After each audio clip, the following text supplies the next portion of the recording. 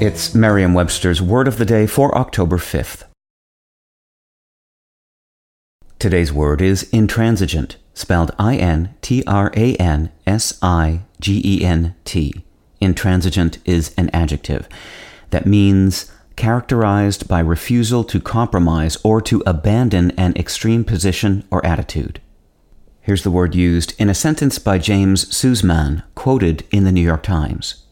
So we're this incredibly adaptable creature because we have these very plastic brains, and our experience imprints itself on those brains, and we become habituated to things.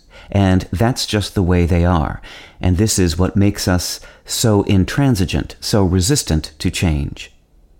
The word intransigent comes from the Spanish word intransigente, meaning uncompromising.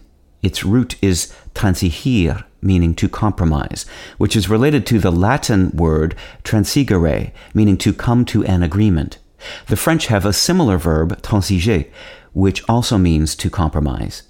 Transigent, as an opposite of intransigent, has yet to become recognized as an acceptable word in the English language.